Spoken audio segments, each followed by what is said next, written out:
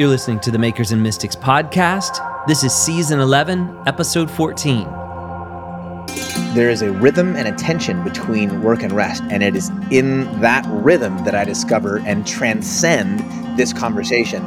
It's like it's not about achieving, it's not just about resting, it's actually about belovedness. And I don't get to belovedness if I just try to achieve. The pace of our modern culture doesn't always accommodate the need for balance between work and rest. We praise the hustle and scorn the burnout the hustle produces, and yet we rarely make room for reflection and rejuvenation. My good friend, author, and creative coach, Justin McRoberts, tackles this issue head-on in his new book, Sacred Strides, The Journey to Belovedness in Work and Rest. In our conversation, Justin and I discussed the importance, specifically for working artists, to develop a rhythm between work and rest, and how to cultivate healthy patterns of practicing meaningful Sabbath rest. If you're a patron of the podcast, you can hear an additional clip from this conversation on what the hustle tells us about the things we make and how that impacts our relationship to our art. And if you'd like to receive a free copy of Justin's book, see the show notes of this episode for details. This is my interview with author Justin McRoberts.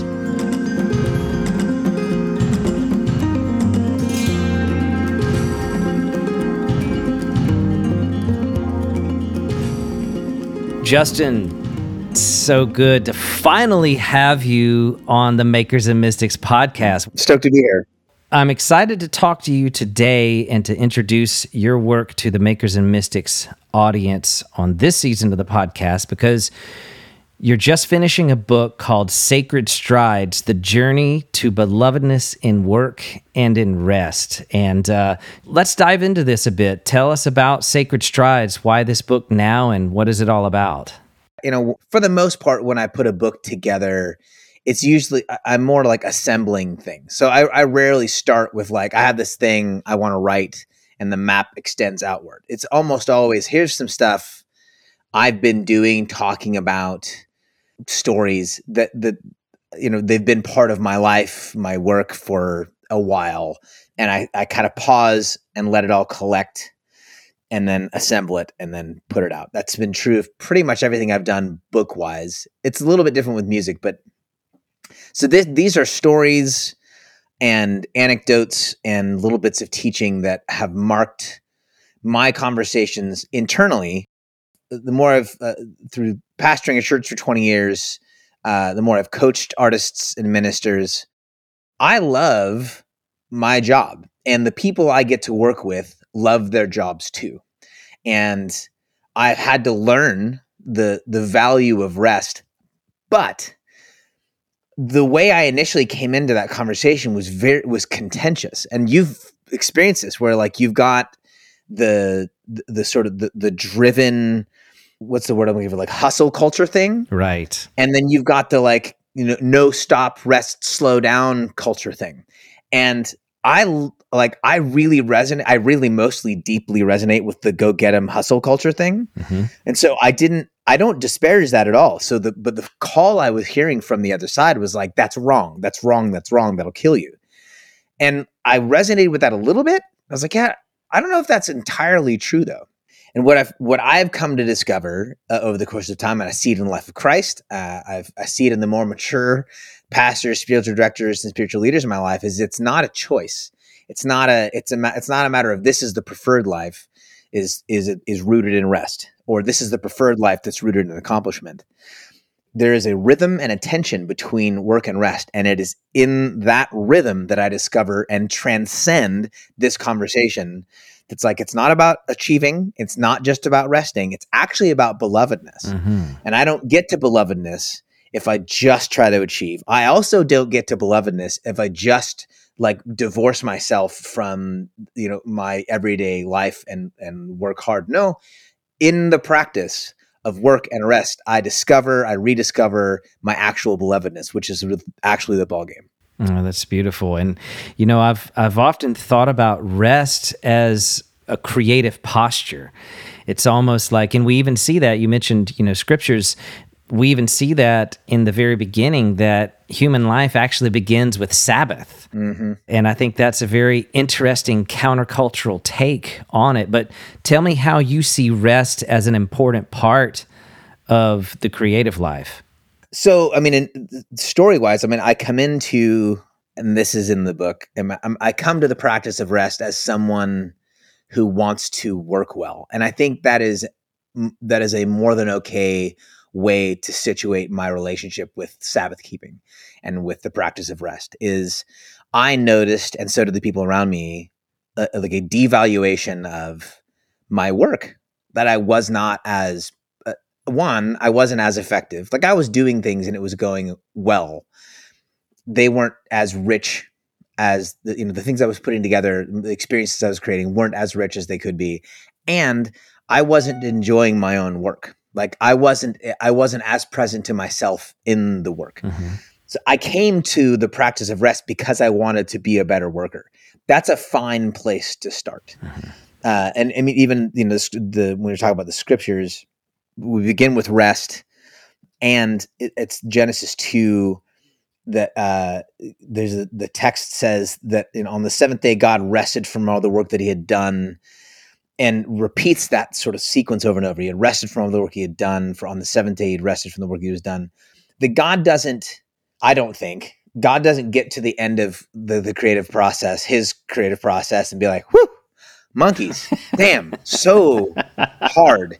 Just make the one, and I think it's that God chooses rest, which is to say that rest is part of the shape of the divine. Mm. And so as I enter into as someone, I don't want to say as a creative, but as an artist, as I enter into the spiritual posture of art making, the deepest, richest thing I can experience is I feel a resonance with the creative heart of God. And as I come in contact with God, the real draw is like, I want to be like that. Mm. I want to be shaped like God. That's what it is, the draw. It's what makes art, a religious practice. Mm. Well, part of the shape of the divine that I've come in contact with through the making of art is also rest. I love that the way the scriptures begins in rest, and then God chooses this posture, this practice of rest, because it is in the nature of the divine. That's beautiful. Challenging as hell, but beautiful. Yes, absolutely.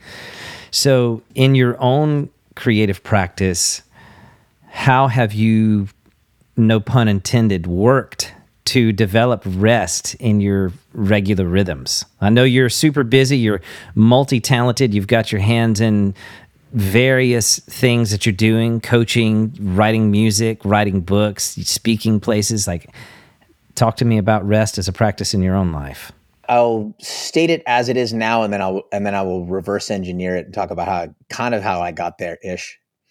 So I map out my life as best I can, like 6 to 8 months ahead of time. So, like, I'm having conversations now with people about what I'm going to be doing in the fall and a little bit in the next winter. Like, I'm mapping things out.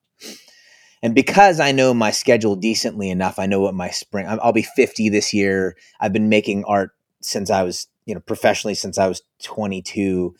Because I know my seasons decently well, I can make relatively wise decisions about what a season will look like. Well, because I know the spring it's book launch season. And then the summer will be a little bit more rest oriented. The fall kind of ramps up a little bit. Because I know that, I can look at it and say, well, during the spring, I don't have a whole lot of weekend stuff. So I map my Sabbath days out first. It's a thing. It's a commandment. We can get back to that in a minute. Wow. Yeah. Like, I map it out. Like, I know on Saturdays, for the most part, through the spring, I can hand that Saturday off to Jesus and say, here, this is yours. That'll be different in the summer. So I map it out differently in the summer. It'll be more like a midweek thing because we've got family stuff we're planning on doing, festival season. So it's not going to work on the weekends. And so I map it out through the summer, and then I'm a little foggier about the fall. But what I try to do is actually I plug it in first. That's the first element. It's on the calendar first. Secondly is, like, I do keep a running list of things that bring me joy. Just bring me joy, period, or ways that I am more keenly connected to the Spirit of Christ. Mm-hmm. And when I look at those days, one, they're plugged in. And then secondly, I know at least what my options are with regards to how I'm going to spend that time. Like, I want to do this. I'm going to want to do this. Here's a book that I really like. I want to, because you and I both know, like, this is a book. I want to spend 4 hours in this book. Mm-hmm. I don't want to do the 15-minute thing and have to put it down. Like, no, I want to spend 4 hours here. Mm-hmm. And on the Sabbath day, like, here's a book I want to get into and spend the 4 hours in. So that's how that works now. Here's how it started. This is a story of the book. So I was, I don't know, probably 4 or 5 years into predominantly playing music. I was doing some blogging too, and I was tired because to be an independent artist, to be an independent musician, like, it's just a crap ton of work. So I was wearing out, and I was tired. There were some people around me who knew that I was tired. My wife had been on the road with me traveling, playing music. She was tired too. She was just a tad more ready to make change. So she reads this excerpt, and I think it was Christianity Today, of this book by a guy named Mark Buchanan called The Rest of God, Restoring Your Soul by Restoring the Sabbath. She comes to me and she says, you should read this excerpt. This is really speaking to where we are. And I was like, I actually don't have time to read an excerpt about a book about rest. I don't have time. Because I'm reading to do the work. Whatever I'm reading, I'm channeling whatever I'm reading. There's no content for me. It's all just channeling. So I don't have time for this. So she's like, well, I'm going to order the book. She orders the book. She reads it. She's like, honestly, Justin, this is like weeks later. You really should. I'm like, can you just give me the cliff notes? What's the bottom line? This is no joke. This is a real conversation. She said, what are the cliff notes? She's like, well, it's about Sabbath keeping and this and your soul. And you're like, and this is how I see it the way we've been. I was like, that's not, I totally get it. Listen, I understand if you can, like, I don't know, if you took some notes, feel free to. She's like, okay, here's what we're going to do. 7 weeks from now, there's a weekend I know we don't have anything. So on that Saturday, we're going to practice the Sabbath. We're going to rest. I was like, great. And no sooner had that happened than, like, I think it was the end of that day or the next day, I get an email from my buddy Dan. He's like, are you available this weekend? And it's the exact weekend that she had just pointed out. I was like, yes, I am, because I've got nothing going on. So I disappoint Amy. I'm like, so sorry. I'm going to be in Kansas City at Heartland doing this thing. She's like, what is it? I'm like, I'm just going to Heartland. I'll get Thursday, Friday, Saturday, Sunday. I'll come back on Monday. What's the job? I'm like, I don't know, but it's a job and I have to take it because I'm an independent artist and I've got to take the job. A couple of weeks later, I messaged Dan. I'm like, so I said, so help me prep for this thing that we're doing in a couple of weeks. Like, what's the theme? Is there something? He's like, yeah, the staff and I, we just read this book by a guy named Mark Buchanan. It's called The Rest of God, Restoring Your Soul by Restoring the Sabbath. I was like, shut up. He's like, I'll send you a copy. I'm like, yeah, do that. Send me a copy. Bless your heart. So he sends me a copy. I super don't read it. I read like the last part of the last chapter. I read, I think, the back of the book and then a short review online. And this is so key, bro. Like, I got just enough of it so that I could do the job, which was like, that was the posture of my devotional life. I need just enough so I can keep driving.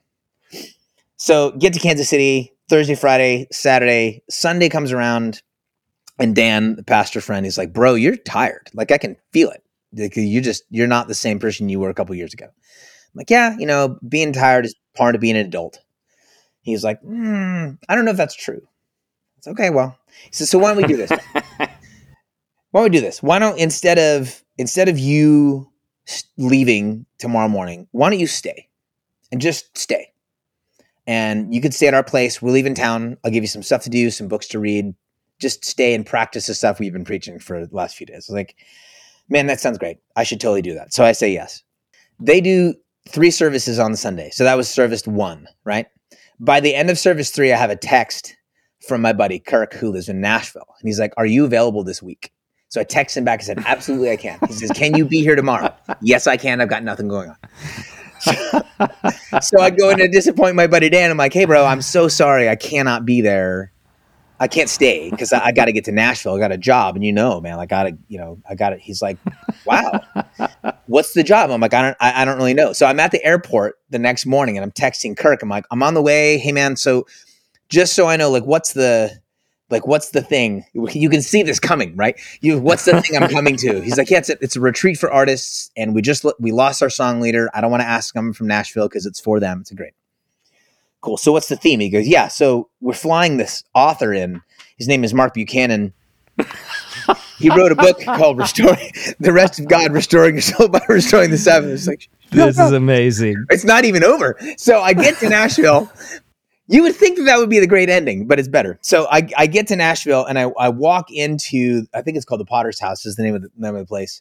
And my buddy Matthew is there, who's the song leader they had initially hired. And he's like in the place with his song sheets out, like ready to go. And I was like, bro, what are you doing here? He's like, no, what are you doing here? I said, I heard you weren't going to be here. So I came. He's like, yeah, I never said anything to anybody about me not being here. So I don't know where that came from. And I was like, I just got divinely suckered into a retreat about rest by the guy whose book has been chasing me around for like That's a year hilarious. and a half. And the first thing Buchanan says that has haunted me in the best way since is he says, if you're in this room, I'm going to assume you love what you do. And we're all like, yeah. He says, if you want to do what you love and love what you do in the long run, you have to learn to not do it. And there are times, man, when when the truth, again, a transcendent moment, the truth is enough just because it's true. And I wasn't looking for that truth. I wasn't looking for answers. I wasn't even asking the question. And the Spirit of Christ just showed up and said, I love what you do. And I love that you love what you do. And I want you doing it. But you have to learn to stop over-identifying with this work and re-identify with me so that when you're in your 50s and 60s, you can still be working out of a place of love and rootedness and joy. And like, I wasn't ready for that, but the Lord was like, yeah, I'm not super concerned about you being ready. Let's get you ready. But that's how it started. Wow. It was like, I got chased down. I was tired and I had enough loving people in my life to point at it. That when the story was presented, the truth had some churned and ready soil to plant itself. That's how it started. That is beautiful. I have often said that one of my favorite characteristics of God is God's mischief. Yes. The humor of God. Absolutely. Sometimes I have found myself saying, oh, you think this is funny, don't you? But just, it's good to know that I'm not the only one that those type of experiences and stories happen to. That's very refreshing for me. Well, and we do that. And I recognize the pattern, right? Because I do that to people on microphone all the time. It's like, I'm setting you up for something. I've cracked some jokes, told this story. We're coming in the back door. And then I'm going to say some stuff in a minute that you're going to be like, oh, damn. like if I just came in the front door and said, I'm here to sell you this, you'd close it on me. But we're going to do little things. So the Lord literally did we're going to come around the back door.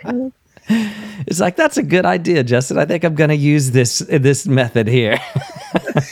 Yeah, it's good. Well, I'm going to bring up something from your book, and this comes from chapter 4. And in chapter 4, you say that being fully alive isn't just about being well rested, but sometimes it's about being well spent. More than that, belovedness isn't a static reality. It is a lived, embodied, and practiced reality. Riff on that idea a bit for me and tell me what it means for rest to be an embodied and practiced reality and how that ties into our sense of being beloved. Man, yeah. So in my experience, and I think in the general religious context, rest is, if my rest takes place in relationship to my work, it is lesser as an experience. In other words, it's still a facet of my work. And that's where I started, and I'm okay with that. More than okay with that. In the same way that almost no one shows up to like a youth group or church pure-heartedly for the first time. You walk through the door because you have ulterior motives, and then the Lord gets a hold of you and changes your heart and your desire. Ultimately, rest is about trusting in the love of God in my life. That's really it. I mean, when I communicate rest to folks, and even to myself, I talk about it. I'm taking 52 days a year off my work calendar. But that's not just because I want to be a better worker. That's true. It's because I'm actually trusting the one who holds my life together. I'm saying, you hold my life together. So here are these 52 days. Take this. I trust you, which means I actually have to know, love, and want to be with that God. I didn't come to that by way. I'm not a natural devotionalist. Like, maybe you pick up on that. Like, give me a shovel, give me a dragon to slay. Like, that's the shape of my heart. I'll be 50 this year. It's always been true. I can't imagine that changing. I fell in love with that God because I found him in the field where I was working, and he came and met me and worked alongside me and invigorated me for the work. The story, or the question, comes from a chapter in which, like, I was in Mexico. I did one of those Mexico week long things with the youth group, like 3 or 4 years in a row. I was the song leader as an adult, and they had this tradition that leaders would stay up all night, like the entire time you were there. And so on the drive down, one of the guys is like, "Are you going to be part of the midnight crew or whatever they call it?" I can't remember the title of the thing. I was like, "Yeah, what is that?" He's like, "Yeah, we stay up all night the whole time we're there." I was like, "Okay, I'm up." That's right. I'm in my 20s though, so I was like, "Hey, let's challenge." And I was between morning session, afternoon, like traveling around to different sites, doing the work, digging ditches, building houses, the whole nine. And this isn't, we don't have to talk about the benefits of or the downsides to short-term mission trips. That's a whole other thing. And then the evening session, and then prayer time, and then we get together and we pray through the night. Like, I was exhausted, and I was so happy because I knew where all my energies had been spent. Like, it's a different kind of tired. And this, man, it's like, there's the tired of like, I just sat on my phone for 3 hours instead of sleeping, or like maybe you finished, Mario Bros 2 on, because I stayed up all night when I got Mario as a teenager. But the kind of exhausted, tired I was, knowing that my energies had been spent that way, it was a really rich, good, tired experience. Which also meant that when I finally got home and laid down to fall asleep, it was a really, really good sleep. It was a great rest, and there was no guilt attached to it at all. And so I was able to receive that rest also as like a gift. That experience highlighted what it's like to live in relationship to the God who wants the whole of my energies. Spend yourself on me, and there'll be rewards in the depths of your soul you could not possibly imagine. And then come lay down and let me remove from you any sense of obligation. Just rest and know that I'm happy with you. In both places, I heard that deep, resonant voice. You're my son. I love you, and I'm proud of you. I'm out in the field busting my butt. You're my son. I love you, and I'm proud of you. And then I go to lay down, and that's still resonating with me. You're my son. I love you, and I'm proud of you. So that actually allows me to actually rest, as opposed to the way we oftentimes rest is I got to lay down for 20 minutes because I got something coming up. No, I can just be in Genesis, finished, done. Belovedness, the underpinning for both those experiences. This season on the podcast, we are talking about art and the urge for transcendence. And it occurs to me that rest, as you're talking about it, as it relates to our own belovedness, it's kind of the posture that allows us to transcend or to see past some of our own situations and to even clear the palette enough to see what might be right outside of our point of view. I wonder if you would have some thoughts on how rest might dovetail into this subject of transcendence? Yeah, to see my life clearly, to have a way to talk about transcendence is to talk maybe about altitude. It's kind of a lesser way to talk about transcendence, is when we have some altitude and some perspective. Mm-hmm. The pace. I'm reading a lot about ADHD right now. I've lived with ADHD. My son, who's 12, lives with ADHD. I'm reading a ton about ADHD, and one of the concerns among the scientists and the doctors, the folks who work in the field, is the confusion between actual ADHD and perceived ADHD. And there's like so much. Well, I shouldn't say it this way. There might be a lot of miss or overdiagnosis of ADD or ADHD because of the pace at which the culture around us moves. Like you feel like you have ADHD, you feel like you can't pay attention. It's not probably in your actual DNA. It is in the DNA of the culture around you that won't let you stop. So you can't pay attention to the thing right in front of you because you're being screamed at by 4 different forces around you that, like, you're done with that moment, move on to the next one. Mm-hmm. Rest is a posture and a practice in which whether that's in me DNA wise as someone who lives with ADHD, or if it's just my culture, it allows me to say no to the voice in me that says it's not enough to pay attention to this moment, move on to the next one. No, I'm not going to, so that I can let like the day, the week, the month that I just lived catch up with me and gain that perspective, right? Mm-hmm. I can't get there another way. If I don't stop actively and regularly stop, I won't experience my own life because I'm living it too fast. And that's not just me. I think that's a lot of folks.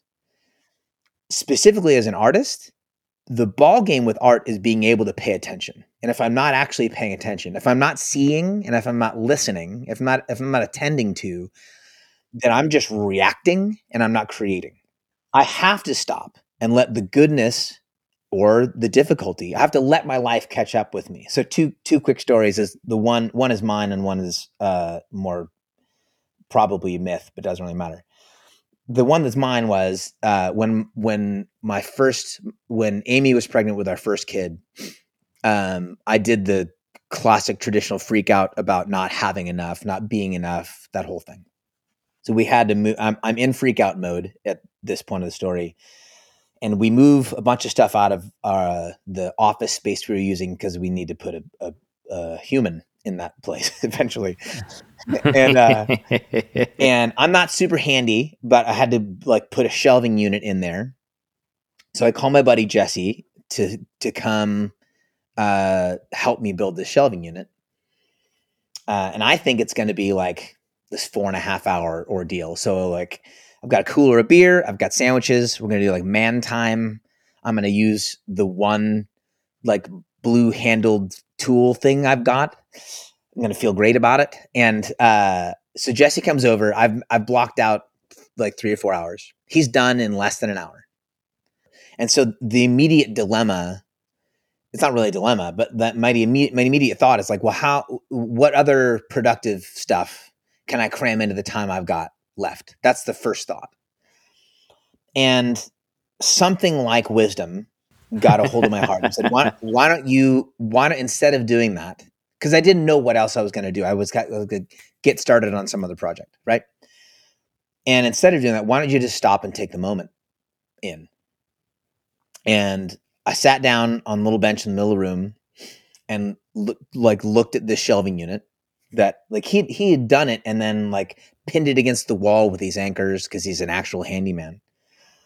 And took in like that was actually a really good job. Like he did a great job. So thank God Jesse did it. Was like that was like the cute thought. But the real thought underneath that is like, honestly, like thank God for Jesse. Like people pay folks to come do those jobs. I'm not capable. Thank God for Jesse. Which led to like thank God for Jesse and his wife Andrea. And not just Jesse and Andrea, but like they're part of this network and community of people that we belong to. That like I'm part of a community of people that know us and care about us. And a lot of these folks are dads and they're good dads. And so, wait, I'm actually surrounded by people who know the dad thing I think going to be okay.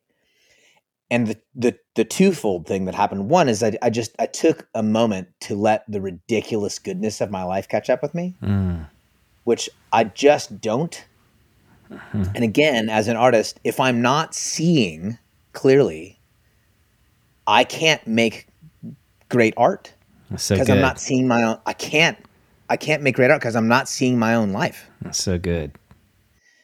And the second part was like, I'm also, when I'm making art or making anything in my life, oftentimes working from like hope that I can do something that makes tomorrow work. And that's not an awful thought, but man, I'm never going to ever make a plan, make a project, have an idea, more so the plan that ensures that tomorrow is going to work out. It's always a risk every time. No plan I ever make, no project I ever do will ensure my future and give me the kind of confidence I would like to have for tomorrow. But the thing that can do that is, and this is again the gift of the scriptures, is I can look back. I can say, you were good then, you were good then, you were good then. Hell, you were good 2 hours ago. And if you were good then, and then, if you've been good all the way up to now, that's what I need to know, and you'll be good tomorrow. You know, that place of belovedness, that place of like God's had me. I don't know. I don't have the space and time to capture that in the moment as it's passing me. I actually have to stop and let it catch up. And there's that parable, and I don't know if it's, I don't know if it's just myth or not, of the folks who are traveling through Central America with some folks like walking them through, and they're trying to make like some like 17-20 mile journey, and their guide who lives in Nicaragua like stops like in the middle of the day, and they're like, we've got more daylight left, and he says, well, we need to stop to let our souls catch up with us. It's a legitimate truth. It's an actual truth that if I do not stop, I don't let my life catch up with me. I'm oftentimes running faster than my life is trying to go. Right. I'm oftentimes running faster than my soul is trying to go. Yeah. And not just the richness of my understanding of the goodness of God, but my own capability of seeing my own life. I just trample with my own pace. And so rest rescues me from that and allows me to have altitude and actually practice transcendence. Yes. So good. So good. It reminds me of this quote from Mary Oliver that I've brought up several times over the past few months, but she says, things take the time they take. Don't worry. How many paths did St. Augustine take before he became St. Augustine? Yeah. Kind of makes me think of that quote from her. And the other thing that comes to mind for me in this is, we're talking about the hustle, and you and I are both accustomed to the hustle and the danger and the burnout and the things that come with elongated seasons of that, and even how much our culture can push a mindset of hustle that is so far beyond our capacity of what we were designed to function in, and when you're in the hustle, you don't see your life. You don't see past the immediate, and this leads to anxiety. Yes. And all of these things inhibit this experience of transcendence that we're talking about in Makers and Mystics this season.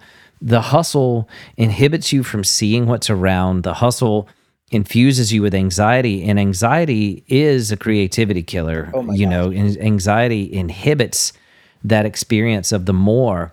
So man, I think the work that you're doing with this book is so timely. It's so important. It's so pertinent to what our generation needs to hear. And quite honestly, it's a book I need to read. And not only a book I need to read, but a book I need to put into my own practice. And so man, I'm thankful for your work, Justin, and I'm thankful for our friendship, and I'm thankful for this book. I'm looking forward to getting this in the hands of our listeners and just continuing with whatever trouble we can get into together in the future. Love it. Into all that trouble. Yeah, man. Hey, thank you so much for joining me today on the Makers and Mystics podcast. I am a fan of yours, and I really appreciate you taking the time to talk with me. My absolute pleasure. Thanks, man. Thank you for listening to the Makers and Mystics podcast. This episode was produced by me, Stephen Roach. If you've been inspired by this podcast, I want to invite you to become a monthly patron and help us continue offering these conversations to the world. Makers and Mystics is an independent, self-funded, and patron-funded endeavor. That means your generosity enables us to keep creating. As a patron, you'll receive exclusive interview segments, participation in our online book clubs, and opportunities to connect with other like-minded artists from around the world. Be sure to see the show notes of this episode or visit patreon.com/makersandmystics to learn more. We'll see you again next week, and until then, keep creating. The world needs your art.